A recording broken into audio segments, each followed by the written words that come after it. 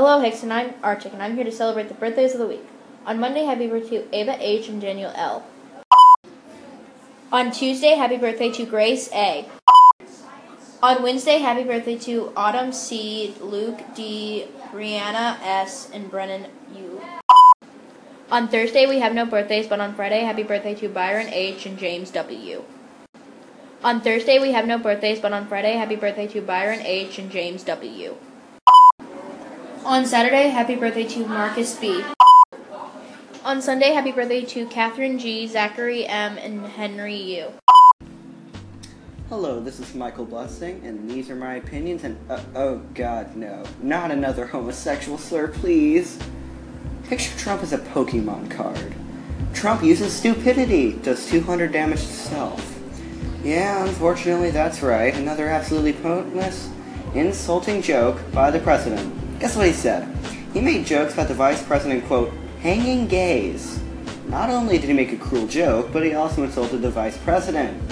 Oh yeah, and I just had to bring this up. Also, I was researching in the web for news, and it was discovered that 70% of the courage to vote comes from the nominee's looks and appeal. Which really makes me wonder what happened in the 2016 election. Maybe it was Trump's wife? After all, she's almost half his age. And recently, at the BET Awards, Eminem showed a video of him freestyling, calling Trump a curse for a female dog and an old racist grandpa. On a sad note, these wildfires in California are really getting dangerous. It's over 400 disappearances of people in the area with the fires. It's truly tragic, and just gets you to wonder what caused them. That sums up this week, and hope to see you again next week, people. It was the middle of January 2002. A perfect time to rob an asylum. Me and my group, Chet and Bailey, were going to break into the prison bar windows. I took my platinum crowbar I stole recently from my archenemy. He was an idiot about it, so I hit him square in the head and he was dragged into prison. I took the bars and bent them into a curve where they were parallel no longer. My crew and I crawled inside, with me going last. We took our notebooks out and wrote the cell number down. Cell number 103, our exit. We charted the building's map so that we could know where we set stuff down. Every nook and cranny mapped. Everything. You might be wondering what we are after. A safe collection of safes containing the workers' pay collections. Our group only needed 3, so that's $5,000 each, aka $15,000 in total. We turned to a corner and found a note in blood on the wall. We weren't so surprised. It was an asylum after all, and some absolutely insane people come into this place, or at least used to. We found the safes in a room with a metal locked door. Reason we got in? No, we didn't break down the door. Turns out the door was already unlocked. I guess the lock must have been blown off in the explosion. I walked inside. The door creaked and shut. We were semi-surprised, of course. Ugh, groaned Chet. I need to go. Be right back. He walked over to the left of us, walking into a bathroom.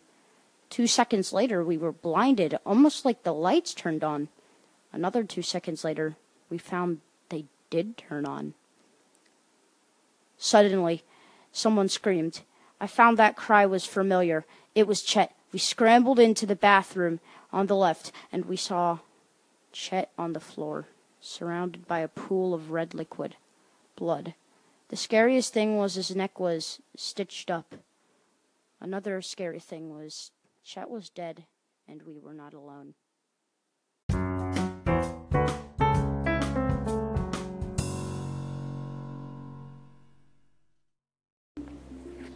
Hey, it's Cece, your book extraordinaire. Today I'll be reviewing A Poison, Dark, and Drowning by Jessica Clues. This is the sequel to A Shadow Bright and Burning, so if you haven't any intention on reading that book, I would refrain from listening to this review. In my last review, I mentioned how much I disliked the main love interest book, Rook. Luckily, in this addition to the series, that was all worked out. I also enjoyed the twists and turns and depth this book gave the narrative. I think that the ending was wrapped up nicely, but it still left me excited for the next book coming out next year. If you didn't know, that means the book was moveless. Come back next time for my review of Amy, Chelsea, Stacy, D.